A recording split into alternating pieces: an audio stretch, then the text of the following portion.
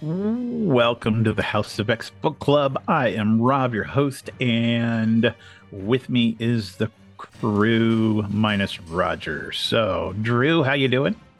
Fantastic. That Uh, was a good dance session. Thanks, guys. I started to say every week you got new moves, and I'm bound and determined to learn at least some of them.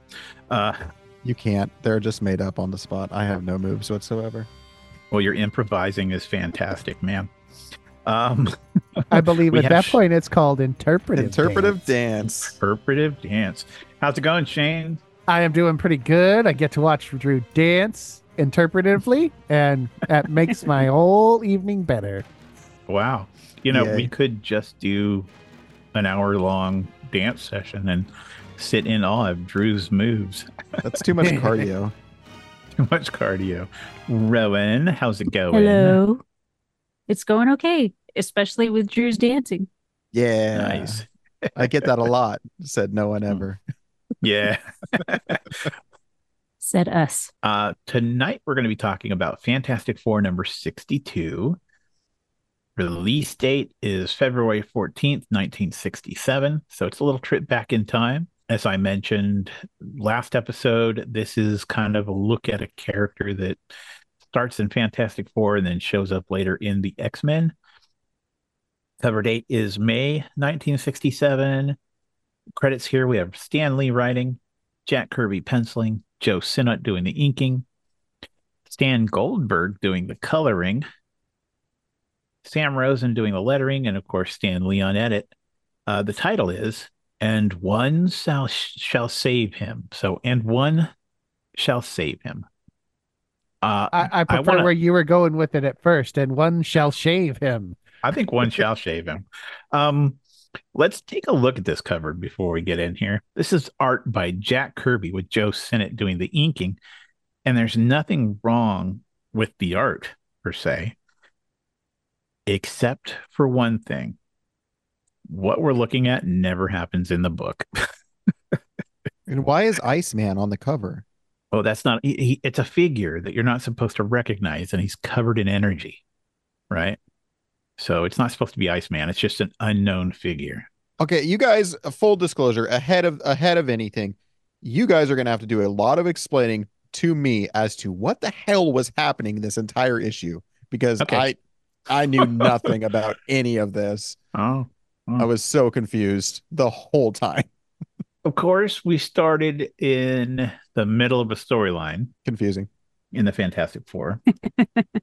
We'll fill in the blanks a little bit. I kind of figure that they did a good enough job filling in the blanks with, you know, boxes and just kind of letting you know what happened just by talking about it. Yeah, by page 3, I could kind of get a feel for what was happening, like Mhm. previously to in relation to what was happening now.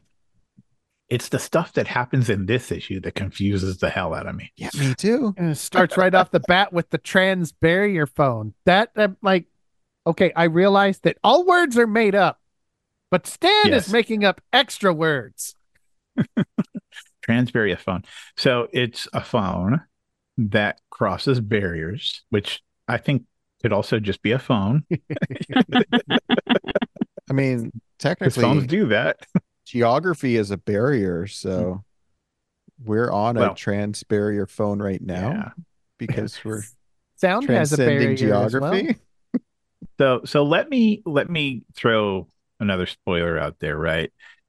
On the cover, we see this hidden figure that we can't identify. Iceman. We see this man Blastar, this monster or supervillain or whatever he is, Blastar, and he's blasting the hell out of Reed Richards and this figure that are kind of floating in space on an asteroid. And it says, Drew, do you have the cover up? I do. What's it say? Read it to me. And one shall save him. That's it. That's it. There's no more to the cover. It seems to me that down at the bottom it says something, but That's yeah, cut off on mine if it okay. is. So I guess Yeah, that's it. I don't see that. I don't see anything What other than that either. Okay, so what the artwork implies is that Reed Richards and this figure, or Reed Richards, is being attacked by this creature on the cover, and there's this character going to save him. Reed Richards never has to fight anybody in this issue. He doesn't certainly doesn't fight Blastar. In fact, he never meets Blastar. There's always been a joke about stuff that you see on the cover that doesn't actually happen in the book. This takes the cake. I mean, this is totally it. It's a This pretty cover though. it's a great, yeah, it's a great cover by Kirby. It just yeah, just doesn't happen. The colors are pretty epic. Yeah, it's a nice piece of art for sure. So by the time this issue begins, Reed Richards is already lost in the negative zone. And it's as a result of a battle that he had with the Sandman. Okay.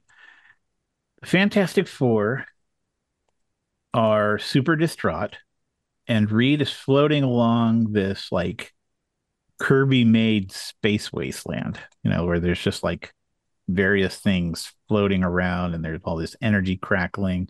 It's the negative zone. According to Reed, and he's told the Fantastic Four this, there's no saving me. Don't try. So of course they think he's lost forever and they're just really distraught. So Crystal, who's an Inhuman, she shows up with her big, gigantic teleporting dog with a mustache, Lockjaw. And the Human Torch, of course, is Crystal's boyfriend. So she shows up and is really happy to see him. And he has, basically has hit the back of his hand on his forehead. It's no use. Reed's gone, basically. He's just moaning and groaning. He explains to her what happened. So he can't really be happy to see her right now because of what's going on. She decides to take Lockjaw and teleport her back to the Inhumans so that she can bring help. Meanwhile, a couple of space cops, maybe. I don't know if they're space cops, but they seem to be space copish. They drop off a wrapped body on an asteroid that Reed has found himself clinging to. Whoever they have in this wrap, what they call an adhesion suit, Yep. which to me just sounds like a suit made out of flypaper. Double stick tape. Yeah, they toss him out and he sticks to the asteroid, and they're like, "Great, well, we're out of here. He's been enough trouble. We're going to leave him," and they take off. When Crystal finally gets to the Inhumans, so finally it just takes seconds, she asks them to come back to help, and in his infinite wisdom, the king of the Inhumans, Black Bolt, sends her back with the one person who can help, Triton. And I don't know if you know who Triton is, but he's the Inhuman that swims underwater, can breathe underwater. He's an aquatic Inhuman. The dollar store Namor. I was going to say the dollar store Aquaman, but Aquaman's the dollar store Namor. I was gonna say it's like the upgraded version of Lagoon Boy or Lagon, whatever his name is. One of Aqua Boy's homies, to put it in perspective. Wow, Drew, that's a deep dive, dude. That's good, man. Yeah, well, Triton is basically Lagoon Boy or whatever his name is. Lagoon Lad. Good lad. Uh, well, it kind of floors me that for some reason Triton is the one that could say all the Inhumans. It's a whole kingdom full of Inhumans, and Triton is the one that can save Reed Richards. But they don't explain why. Yeah, they do. They kind of do, and I'll get Well, to they that. kind of do, but that's the best you've got. Hey, this is a company that all they have to do is say magnetism, and you're supposed to go, oh, well, duh. It's not that he can save. It's not that he can save Reed. It's that he's the only one that can save Reed. That's the part that gets me. It's not that he can do it. It's that he's the only one who can do it. Yeah. This was actually the part of this book I had the least issue with.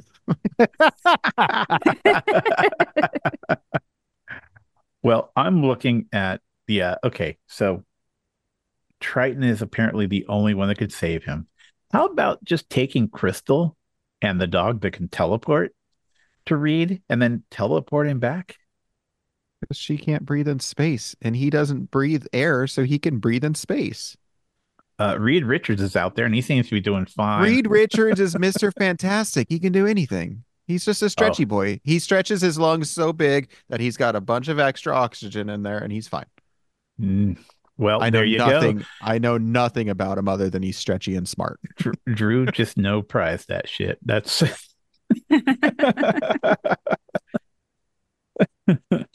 okay. Well, so because Triton is a water-breathing aquatic human, he has the ability to survive in the negative zone. See, that's what I'm talking about. That's why they don't really explain it, because they don't explain how this is supposed to fucking work. Here's a quote. Deepest space, whether positive or negative, is like a vast, endless ocean. Only Triton is able to maneuver under such conditions. Okay.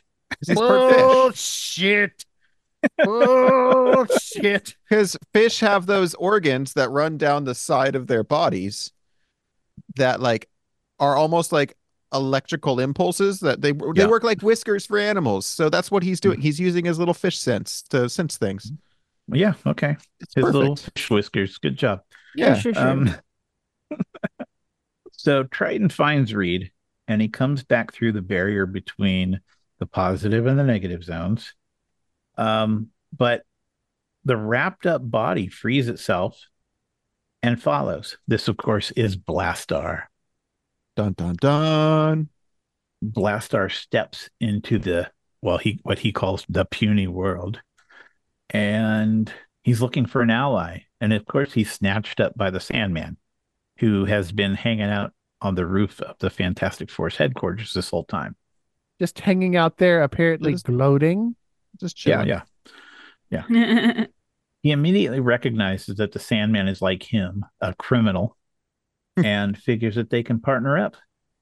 He shows Sandman his powers, which, are his explosive fingertips. And Sandman's like, okay, I'll team up with this guy. Who is it that brought up the transbarrier phone? Yeah. So they've been in contact with Reed Richards this whole time. And of course, Reed's like, don't try to save me. It's hopeless. Reed's a pretty smart guy, but Triton, he just kind of floats out there, grabs Reed and floats back. Oh, Triton has a very powerful tool with him that helps him save Reed. Yeah, he does. It's a gun that blasts air, and he's able to direct that gun that blasts air so that he can propel himself through the vastness of space. I mean, fire extinguishers would do that in all sorts of movies and books, so that makes sense. Yeah, but if you listen to what he said at the beginning, because the deepest space, positive or negative, is like a vast, endless ocean, he should have already been able to do that without the air gun. Yeah. But I don't know. That's just me. Maybe not. When Crystal goes back to ask for help, she arrives on the island where the Inhumans are staying, and they just ended a big battle with a bunch of soldiers, right? This military faction that's trying to take over the island and turn it into a base. Those guys apparently didn't expect the Inhumans to be there. But at any rate, that's we had a nice little fight with some random military group that were hoping to use this island so they could take over Europe, I think. I think they just wanted to take over NATO. That's what they kept saying. They kept talking about NATO's going to get them. Yeah. Oh, we better hide from NATO. NATO's going to get us. Of course, Reed and Triton come back. The Fantastic Four is together again. They're happy. Reed and Sue are sweet talking each other. Johnny and Crystal are canoodling and sweet talking each other. All of a sudden, it turns from Fantastic Four to Pornhub. Weird cuckold video where they make Finn Grimm watch as they have some really stretchy four-way. Oh, Oh God. wow. Yeah. Yeah. Just wow. Yep. Well, Ben doesn't seem to be enjoying himself. Right. He's kind of grumbling about it. Yeah. He sits down and he says, yuck to love, which I think it's kind of mopey. it doesn't really, I don't know, it's a comment that makes sense or it makes us think that he's lonely, right? It Right. It's got sour grapes. yeah, it makes me ask what happened to Alicia. I mean, it doesn't make me ask enough, or interested enough that I want to go back and read those issues of Fantastic Four necessarily. But wasn't he with somebody? Didn't he have Alicia? I He thought so. marries Alicia eventually. Yeah, yeah. Oh, that's another thing. By this time, Reed and Sue were actually married. Yep. They did that real quick, I Yeah. have to say. I Especially considered, for the 60s. I mean, yeah, there's like no long courtship, no I Surrey with the cons fringe on top. I I don't know if that was considered a for a thing then, but while. I considered for a while to read the Fantastic Four annual where they get married because the X-Men go to the wedding. Um, but to destroy him. it's long and it's not fun to read necessarily. So maybe we can go back and read that as a bonus episode, but it's kind of a slog. It really has all the superheroes in the Marvel universe and all the supervillains in it as well. So it may be something we should touch on eventually. Let's talk about thoughts. What do we think about this story so far? Can I ask my first stupid question Please. before we go further? Because I'm sure Yeah. it's going to come up. What the hell is the negative zone? Negative zone, in fact, I don't know if they mention it here, but the negative zone is a dimension that Reed Richards discovered, and it seems to me he discovered it while trying to save the Inhumans, which is kind of why they feel like they should save him. There's a whole bunch of different aliens that live in the negative zone. Again, it's a dimension that kind of, it's negative space. And it'll come up again and again with its own monsters. Like Annihilus is a character from the negative zone. So is it like a parallel dimension but opposite? No, Like the same side of a different coin? no, it's just like deep space, but somewhere that's not our deep space. But is Okay. somehow sometimes connected to the upper atmosphere of Earth, Right? Isn't that possibly? funny? According to this book, sure, because Reed was afraid that he was going to kind of soar into the explosive layer What did just he call outside it? of It was Earth. the explosive atmosphere just outside of Earth. Okay. I don't think they knew what the negative zone was Yeah. at this point. Yeah, they made stuff up. They made a lot of stuff up. There Well, was it's all made up. Come on. yes. No, You know what one I of the mean. things, so there were a couple of things that bugged me about this one. So they used the term debris Mhm. like 3 or 4 times in a row in referencing what was going on in the negative zone.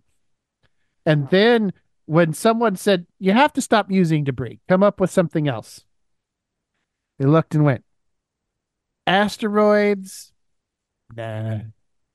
Meteors, nah. We can't use debris. That's what space boulders. Yeah, Space boulders. Yep. I think Space debris boulders was it probably a is. safe word. I mean, Well, that it's been my safe word once or twice. Shane's tied to a chair and he just blurts out debris. I have a thought. And my thought here is I'm a Spider-Man fan, right? Uh-huh. And Sandman was a Spider-Man villain, but he became a member at some point of the Fantastic Four's nemesis group, the Frightful Four, which I imagine is right after this because part of the Frightful Four is Medusa of the Inhumans, Black Bolt's wife. But this costume is a costume that I think he wears when he's part of the Frightful Four.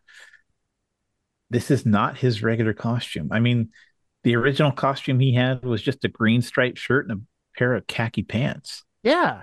In fact, after this, he goes back to that look because it's a lot better than wearing a jockstrap on his head, which is what this looks like. Yeah, Yep. he has this look for a very short period of time. He looks like he got invited to the Folsom Street Fair and just did not understand what was going on. Mm-hmm. Wow. Same. What about that? Same. Drew doesn't get it either. Can we talk for a second about Blastar? Mm-hmm. I've mentioned this before in another episode, but the artist that designed the character drew the book and his face changes shape 4 times Yeah. in this single issue. Yeah. That's the truth. That's the truth. It's different from the cover. It just keeps changing. But so does Ben Grimm too. Like there's times where he looks like normal Ben Grimm, and then there's like times it looks like he just looks like a sandstone that has fallen down a long flight of stairs. Now, I will say pages 4, I think, yeah, it's 4 and 5 are awesome. Like when they're standing in front of the giant screen and Reed is in black and white floating out into the negative zone. I was like, this is fucking dope. That confused the shit out of me. So that style of art is something that they use quite a bit in the 60s. And even in covers, at some point, it kind of almost looks like photography, but Yeah. put on newsprint. It's not, it's art. But again, it's, they've applied a different style of getting it across. So it's black and white, but again, it looks like newsprint. I don't know. Yeah, I think it's really cool too. I didn't realize it was a television until page 14. My note even says page 4/5. Why is Johnny suddenly in the negative zone? And then, Sue and Ben are there too. Were they in the negative zone this whole time? I am so confused. Because they were on the telephone in page 1, and now all of a sudden they have a video feed. Yeah. And then like just a random girl just appears. I'm like, who the hell is this Crystal girl and where did she come from? Like, I love these questions that you have. And then on page 6, I finally figured out that the dog teleported her in. I'm like, oh, okay. My biggest thing about the dog is that stash. I mean, this is a awesome. big old dog with a truly like massive porn stash, My name is Lockjaw, but you could call me Antonio. And his little Biden antenna thing. That's pretty cool Oh, too. yeah. He looks like something that should be in Saga it looks like something Fiona Staples would draw. Yeah, absolutely. Absolutely. Well, he is a character that is awesome even today. So it's kind of standard Kirby and Lee stuff, right? But I got to say that I don't know if this is like just on par for Fantastic Four, but there's so much going on. Like the Reed being lost in the negatives, the blast art, nothing happens in any of these little story bits that they have, but there's so many different bits. So we have the Reed being lost in the negative zone story arc or storyline. The Inhumans with their battle with this military group. And then Blastar and Sandman. So there's all these different angles that are being taken. None of them are really strong, but they carry over into next issues. So it's interesting. So I did learn about something new in this book. Mm-hmm. And I thought maybe I would ask you guys maybe if any of you had ever done this, when you were listening to someone. Have any of you ever used the stance of full attention? The attention stance? On page 13, Black Bolt. Crystal goes to the Inhumans and is pleading her case. And I believe it's Gorgon is like, she is one of us. With Black Bolt's assent, we will do what we can. There is not a second to lose, says Crystal. I will explain. Gorgon again says, speak then, Crystal. Black Bolt assumes the stance of full attention.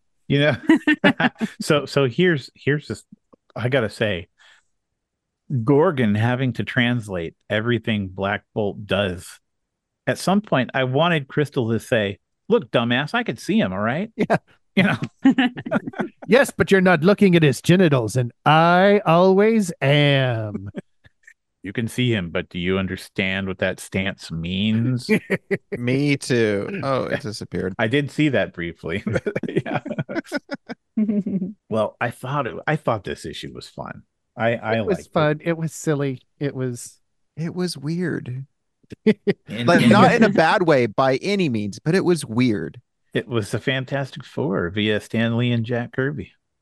Yeah, it did have it was very Stanley and Kirby. It had like the talking through action, the way people talk through their Yeah. actions, They tell you what I'm they're going to gonna do while they're doing it to you. right? While they're I'm gonna doing put it. my Yeah. right step on the ladder. I'm gonna put my left foot on the ladder. I'm gonna And make oh my God, Ben Grimm with his temper tantrums and breaking shit. I gotta say, I have a note on Ben here, and it is let me get to it real quick here. It says Ben Grimm, the thing, a college graduate with multiple degrees, is a complete idiot. Um, the way he the way he talks, the way he acts, it's like, boy, how did you even get along in life? I mean, much less go to college and become a pilot, I an was glad astronaut. he threw his little temper tantrum and broke that computer screen or TV or whatever it was, because that's the only way I found out it was a monitor. Maybe that's why he did it. I mean, they're like, oh, nobody's gonna realize this is a TV unless we break it. Okay, yeah. Wow. Even if it was if, like if them all of a sudden in the negative zone or TV, just the art on that page was really cool, though. Hmm. I Yeah, really dug that. yeah, that was some pretty cool stuff. And I think that kind of art shows up more in the Fantastic Four.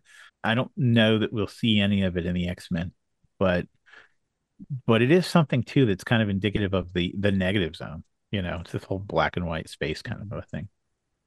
I did some reading. I did some reading and on this particular issue on the fandom page, and apparently the soldiers that the Inhumans are fighting are supposed to represent the Cuban military. What? I didn't get that at all. Yeah, well, I didn't either, but that's what it says. I was totally thinking German. Yeah. Also, the island that they're on was owned by Black Panther. Really, Did they Yeah. ever name the island in the issue? No, they don't. it just says small island off the coast of Europe. But here's the thing: is that the Inhumans have a long history of trying to find a homeland and setting up a home. So my guess is that this shows up in many issues of other books, whether it's Fantastic Four, Avengers, or whatever, and they're on the same island. So that'll probably come up someplace. In Marvel 2-in-1, number 75, we get a bit of Blastar story. Apparently, he was the ruler of Balur, which is Balluur, until his people revolted and decided to exile him, stick him in a sticky suit, and then adhere him to the side of a space boulder. So it was a coup. It was a coup. That doesn't make him a criminal. I mean, maybe he was a big dick, but that doesn't make him a criminal necessarily. Yeah, I was gonna say, man, I kind of disagree with you. I think that was very uncool. Not cool at Nice. all. Last thoughts before we roll? I find it creepy that the women in this book all stare straight forward. Mm-mm. And It's only the Black Bolt girls, does it too. No, Black Bolt does it too. He'll but just look off into space. there's some really great art. Like Triton looks awesome. Mhm. Everyone else is talking and looking at each other, and there's Medusa in the background, just kind of staring at the reader. It's Yeah. disturbing. Yeah. Yeah. I I think didn't that's notice that just until now, and now I can't unsee it. typical Kirby style, though. Oh yeah, I mean he's done it before. It's just like we've been away from it for a while, and now it's back, and I don't like it. It's fine when you're in the middle of it. Then when you get into something new and you have to go back to it, it's a little jarring. Yeah. Yeah. We respect the man, but we have to acclimatize ourselves to his art. There we go. This is in honor of Roger. May he rest in peace. Um so any other last words? Rowan, what did you think? Oh, I liked the issue. Okay. It was very much a Lee and Kirby book, Mhm. and after the other ones, it felt it felt a bit retroactive. Yeah. Yeah, for sure. Well, we did step back about a year almost. All right. Well, shall we head on to our next issue, our X-Men story? Yeah. Oh, this should be good. I think so. X-Men number 53, release date was December 12th, 1968, a year after the Fantastic Four issue. Cover date is February 1969. Credits go to Arnold Drake for writing, Barry Smith as the penciler, aka Barry Windsor Smith. Now, that might not mean anything to Drew, but to those of us who have been reading comics for years, holy shit. Drew, did you ever see the limited series called Weapon X that kind of has Wolverine getting his, they do the adamantium the adamantium treatment, and he's usually, most of the issue, he's in a tank until he breaks out and he's just a feral monster with wires and cables coming off of him. I know of it, but I've never read it. Barry Windsor Smith, this was a story that originally showed up in Marvel Comics Presents in 13 installments. And Barry Windsor Smith did the artwork, and it is completely amazing artwork. I mean, it's totally stylized, and it's beautiful. And that's his thing. This artwork is nothing like his artwork. Okay. So just real quick before we... Yeah. So yeah, because we're going to come across his artwork again. Yep. It's not too far off, but he does a 2-part story in Uncanny. Mm-hmm. It's about Storm and Forge called Life Death. Amazing. And so just remember that when we get there. I know it's going to be a little while, but that's going to come up, and it's awesome. It'll blow your mind. Yeah. I will put it in my notes to remind myself. Yeah, Life Death. So Barry Smith, of course, does the penciling. Michael D does the inking. Herb Cooper does the lettering. Stan Lee, of course, is the Stan Lee-est of what he does. The title is The Rage of Blastar. So we get to see a little more about our favorite negative zone adhesive monster, Blastar. Barry, boy, I I look at this and I'm like, yeah, Barry Smith is exactly what we talked about before when I said the rule was you write like Stan Lee and you draw like Jack Kirby. Because there are some pictures of Blastar in this where I'm like, that is totally Jack Kirby. And I think that's what Barry Smith is doing here. I think he had to draw to make it look like Jack Kirby art. Well, this was his very first full issue of a comic book, too. Yeah, absolutely. Roy Thomas apparently liked him. Smith came to the U.S. in 1968, and he asked for a job at Marvel. And Roy Thomas liked him and hired him to draw this issue of the X-Men. And Barry had no studio space. He'd been kicked out of his hotel at the time. So he did all of his artwork on park benches. Wow. Yeah. It's kind of impressive. Yes, it is. Then he had to go back to the UK because his work visa had run out. And of course, like I said, he came back later and he did some amazing things like Conan the Barbarian and later more X-Men, including an iconic story from Marvel Comics Presents, Weapon X, and Life Death for the X-Men. Amazing stuff, though. I think it's hysterical, though, that, it was like, yeah, let's hire this guy to do some artwork. And then it just reminds me of what was it, that episode of Friends, where it's like, Joey gets a booking and Phoebe's like, based on this play? It's just like, oh, based on this play. That's Barry Smith getting more work. Yes. So we start the issue with Blastar cruising around the negative zone, aching for a battle. He's bored as hell and he wants to fight somebody. So now we know that apparently he got sent back to the negative zone. He probably fought the Fantastic Four finally, and they beat him, pushed him through the television set into another dimension. And I actually like the art here. I like the detail on it. I kind of like how it looks like Kirby, but I know it's Barry Smith. What I really like about it is the color. I like how it's just a very colorful issue. One of the things that I really thought was pretty cool was the attention to detail. Like Blastar, Hmm. he's got blasting powers and Hmm. they come out of his fingers. Hmm. So here on the first page, he's using his fingers to shoot himself around. It Yeah, doesn't look like it's coming out of his hands. It clearly is coming out of his fingers. yeah, yeah. Yep. And they say so. I mean, they Yeah. definitely tell you. He didn't have a gun like Triton did to shoot air to help him maneuver. No, but he's got something better. Yep. Uh, um, Finger Rocket Also, guns. boosters. one of the things too that I'd like to point out as we get into the story and talk about the story a little bit is that Blastar is wordier than the Beast. That guy will not shut up. And this panel is the one I was talking about last episode where the word balloons are out of order. Ah, It yeah, starts with "For I am Blastar, king of a limitless domain," but you're supposed to read the one that comes after it first. Yeah.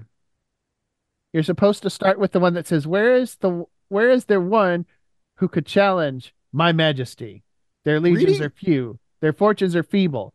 For I am Blastar."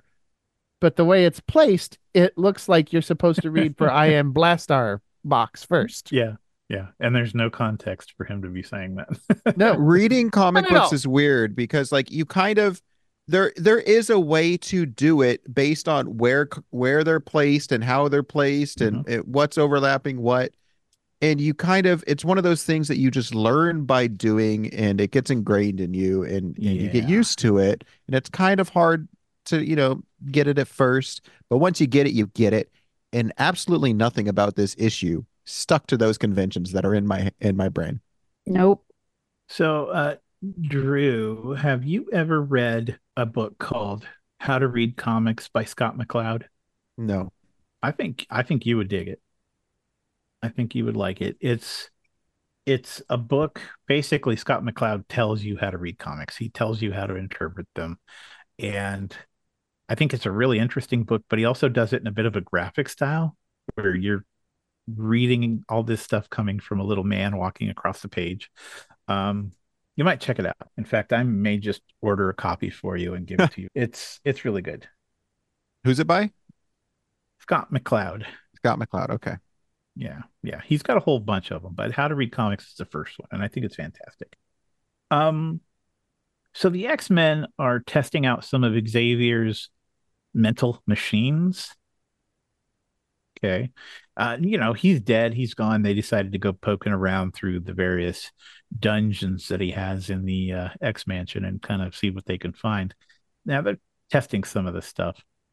There's a big explosion, much like the one that happened in the Fantastic Four Sandman fight, and Blastar comes out of the post Kirby Crackle uh, negative zone, and he throws his weight around. Jean has been knocked unconscious because of this, and then the Beast. So Iceman, Cyclops, and Angel have to take on Blastar themselves. He trounces on them pretty bad, I gotta say, till Marvel Girl and Beast come too. And Bobby makes ice mannequins to distract him. And Blastar basically gets electrocuted because he steps in water and there's this electric floor issue and he dies. End of issue. We go back again to this whole electric floor thing. The X-Men really love that. It's their go-to now. It's their Yeah. go-to. Anytime we get attacked, we're putting out that electric floor because that shit is awesome. It got them so many times they're going to start using glass bowls and or glass fish bowls and Yep. and holes in the ground for their enemies. I like this issue a lot. They have no idea who Blastar is or where he's from or why he's there. It was an accident. It was a freak accident. They kind of bust a hole in the barrier between here and the negative zone, and out comes Blastar. Finally getting to fight somebody. What I really like about it is Iceman making these ice The mannequins. ice golems. Well, these are just mannequins. They don't actually move. They're very still.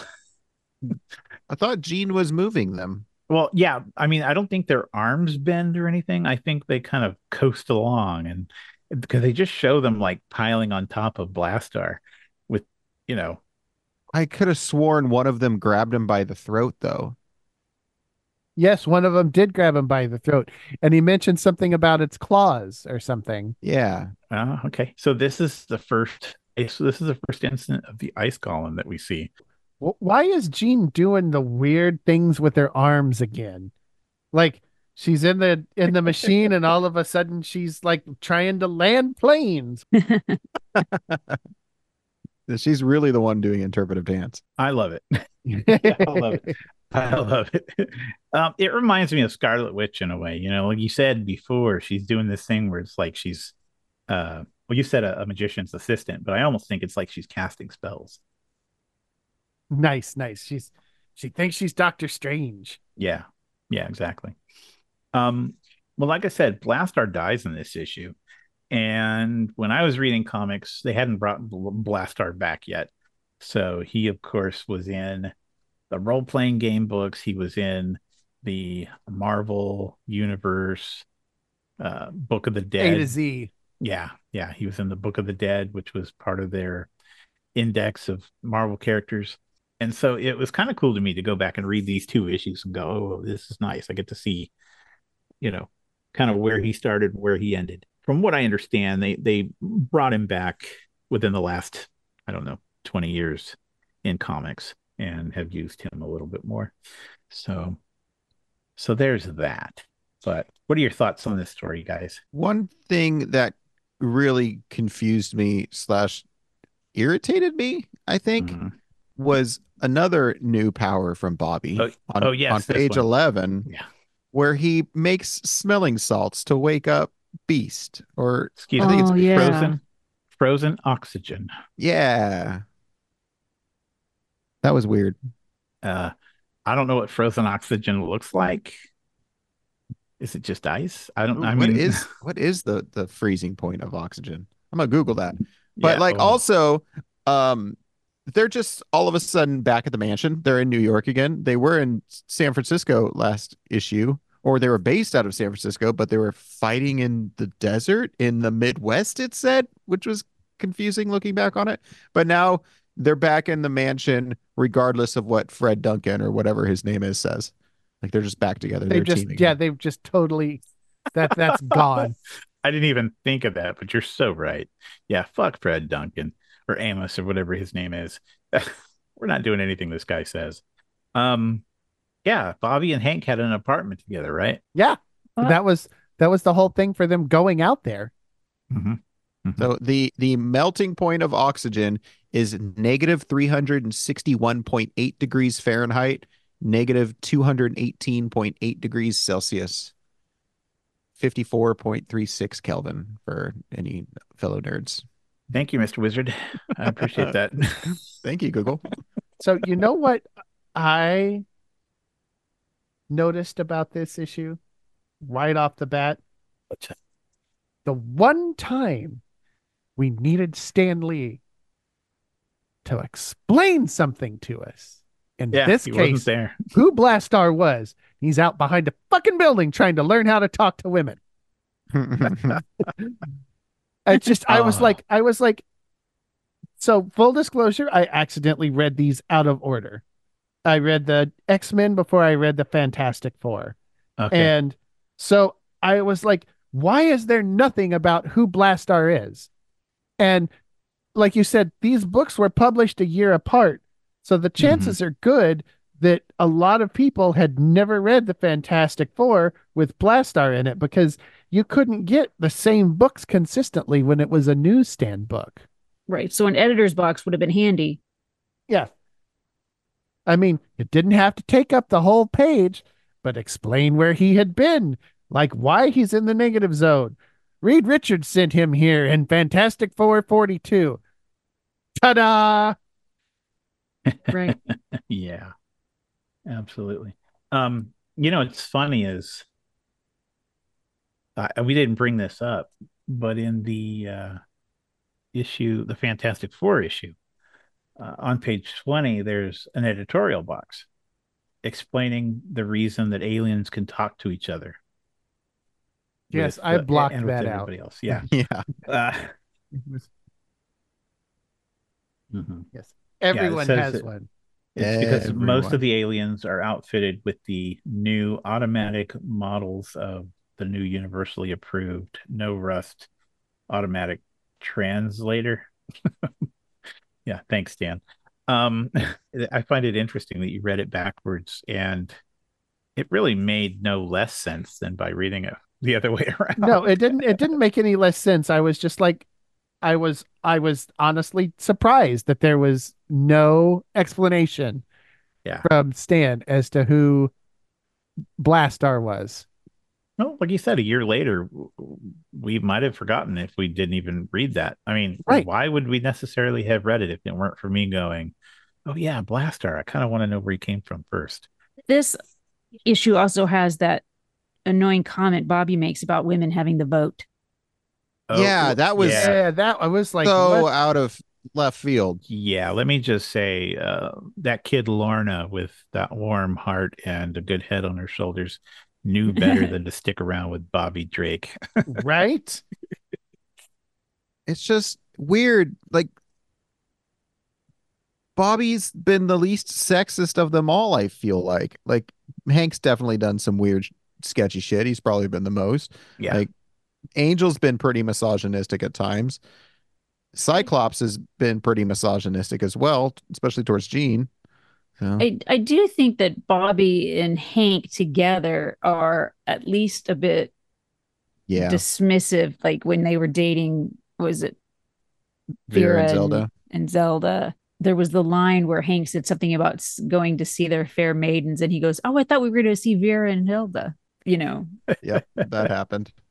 Whoops. yeah, But it wasn't like outright sexism directed at a woman, you Right. know. right. He's That he was more just a little inconsiderate, I guess. He's not like Hank where he was like wench, you know, right. A woman.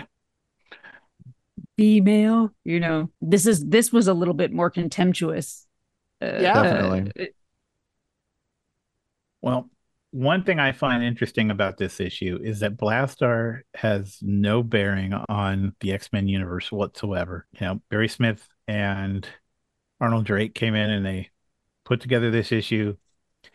Nobody even talks about Blastar later on, and that's that. Uh, It's just, I mean, it's like he's like, he was supposed to be the ruler of a world. I wouldn't think he could run the night shift at Waffle House. mm, Yeah. yeah, well, he talks real pretty. Um, Well, so that's the thing too. That so the second page of the book seems like it was a page that they added in to fill space. They had to add a whole page, and it did nothing to explain who he was, other than a gigantic douche canoe. I think that's enough. Yeah. He is that for sure. But you're right. Yeah. And is it just me or is Jean's skirt getting shorter, particularly on page 3? Like Could be. Jean looks like she's been drugged in on page 3. Ugh. Like she looks like she could be in some really sleazy, nightclub, and the boys are just standing back there watching her. It's really weird art. I did not like it. Well, the beast looks like a giant child with a pituitary disorder. So I don't. There's some issues going on here, just all the way around. It's got Cyclops' visor looks like a hot dog cooker. But there's some really stool cuts too. Like even you go to the next page, Jean Grey kind of interacting with the cosmic field. That's a really cool picture. Yeah. I But like really liked I really liked there was a panel of Blastar himself that I thought was really cool looking. look Um, at Jean's eyes on page 3 though. Like what the hell? And then on page 4, the second panel, her eyes in that are perfectly normal and expressive. hey, the man was working in the park. What do you want? There weren't no Starbucks back then, Drew. Yeah. Also, let's think about this, right? It was December 12th, 1968. He's sitting on a park bench in the middle of December in New York City That shit was cold. Shall we go ahead and move on to the backup of this issue? Yeah. I think that's a great idea. I Let's seem do so it. excited. All right. Well, welcome to the Club Beast, written by Arnold Drake, penciled by Werner Roth, inked by John Tartaglione, and lettered by Gene Izzo. We've been sticking with, well, I sort of say we've been sticking with the same. We've had an uptick lately of different letterers. Herb Cooper on this issue, and we see also Gene Izzo here. He was born September 4th, 1948, which makes her 20 years old when she's lettering the X-Men. And she was, let's see, here, Izzo, by the way, was her married name. Her last name, her given name is Jean Simic, and she's the daughter of Artie Simic. So, Okay, I was kind of, confused by that. yeah, It said that very ineloquently in the credits for this little issue. yeah. Well, so yeah, it's his daughter. And I think that's pretty cool. They're keeping it in the family, but also she was 20 years old when she got this job. I don't know. I think that's pretty great. Can you imagine lettering for Marvel Comics at the age of 20? I mean, Stan was writing at the age of 16, so yeah. Yeah, true enough. And it shows. No, true enough. Um, so let's go ahead and take a look at the story. Having stolen an experimental solar generator, I think is what they're calling it now, for the Conquistador, young Hank McCoy lays unconscious on the floor. He gets up while the villain and his lackey are gloating, and he tries to destroy the power transmitters that will give the Conquistador power over the world. There's a big fight, of course, and this this kind of leans in Conquistador's favor till Cyclops, Iceman, and Angel bust in and help defend or help defeat the bad guys. So they help Beast out. Now, the Conquistador's evil machine begins to malfunction and explodes while he tries to fix it. And it bombards him with electric energy. He's right there trying to play with it, trying to fix it, and it just goes off. The whole base explodes, but Hank manages to get his folks out just in time. I want to say again, I forgot Hank's folks were even there until that last. I was just gonna say it's a good thing he remembered his Yeah. folks were there. I totally forgot. I'm like, where is Hank? Oh, his folks. Apparently, Charles Xavier used telekinetics to alter the equipment's circuits to cause them to explode. So Xavier's the one who killed the Conquistador. Not only that, but telekinetics. When did he have telekinetics? I took that as like at the very beginning of the book, Gene kept going back and forth between telekinetics and telepathy. Like they didn't know how to use the words. And And teleportation. And oh yeah, teleportation, that yeah. yes. And so I assumed it was that because this story takes place before then. It Mhm. wasn't written before then, but it takes place, so I was able to like let it slide a little bit. Yeah, but it was still telekinetics. He's not using telepathy to manage to mess with the circuits. He's He's done it using before. yeah. All right. Well, Then isn't that how he took down a bunch of stuff in the Sentinel base? Was he like good. telepathically screwed with the inner like circuitry? You forgot to mention the radio blanket. Oh, well, no, I'm getting to that. Um, yeah. So let's go ahead and talk about the crimes of Xavier real quick, shall we? Yeah. Charles Xavier, first of all, he's responsible for everybody else in the base blowing up, but he wants to recruit Hank. What he does is, and Bobby calls it a radio blanket of telepathic power. He mind wipes Hank's entire town. not just his parents, but the whole damn town so that everybody forgets about him and Hank can just go off with the X-Men. Well, at least it's nice to know as he gets older, he scales back and just wipes minds one building at a time. He scales back. Oh, yeah. This time it was only the hospital. This time it was only the police station. There was that one time where he wiped the whole town. It was confusing though, because I think they were trying to say that he didn't erase the memories of Hank. He just altered the memories so that nobody knew he was a mutant. But Oh, Right. well, it that was makes it not. better. I mean, it makes it slightly better, slightly, but My it was question, my very question is, confusing. my question is are they going to remember the time during the football game when he stopped the villains, when he stopped the bad guys? You And know, they just had, like scale the wall in front of everybody. I mean, that's a really cool heroic feat. And that was just part of his career in sports. I mean, I just want to know if they're going to be able to remember the time when he was eating spaghetti with his toes. oh, right. See, those are some memories you want to keep of your Right? You want baby. to hold on to those. Those Yeah. go in the Yeah. baby book. Definitely. Oh, well, yeah.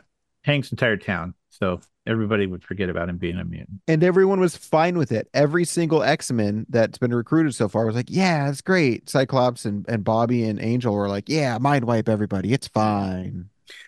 So, But we kind of skipped over the fact that he caused the machine in the conquistadors gimmick in his little villa to blow up mhm.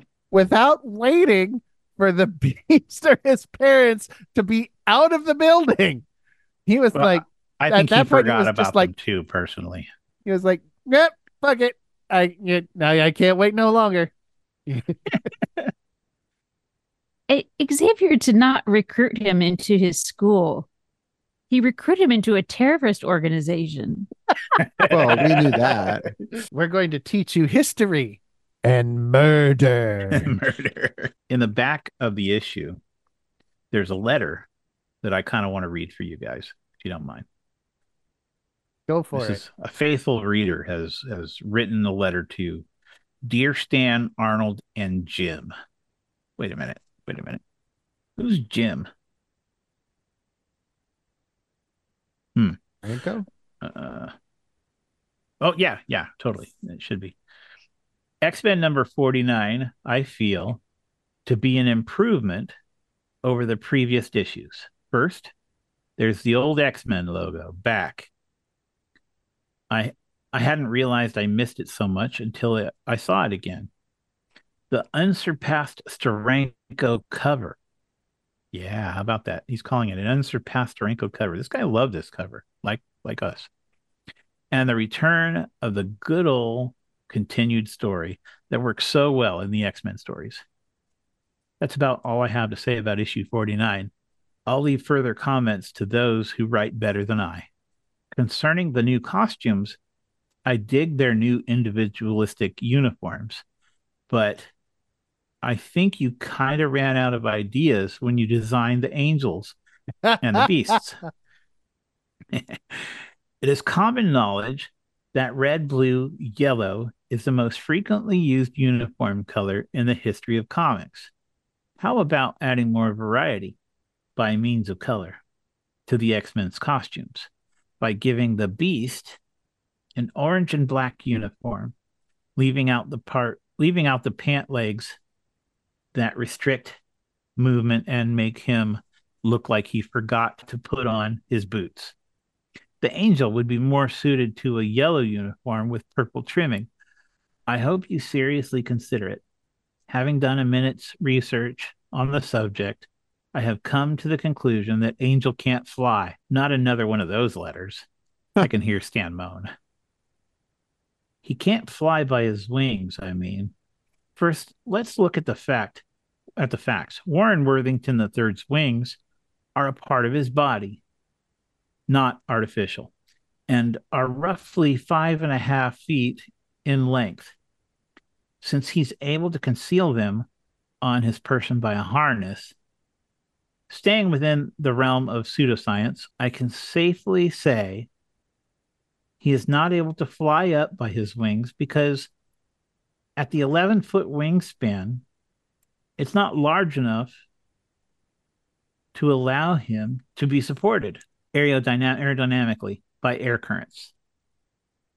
Also, his muscles couldn't possibly have the strength and stamina to support him in the air for any length of time.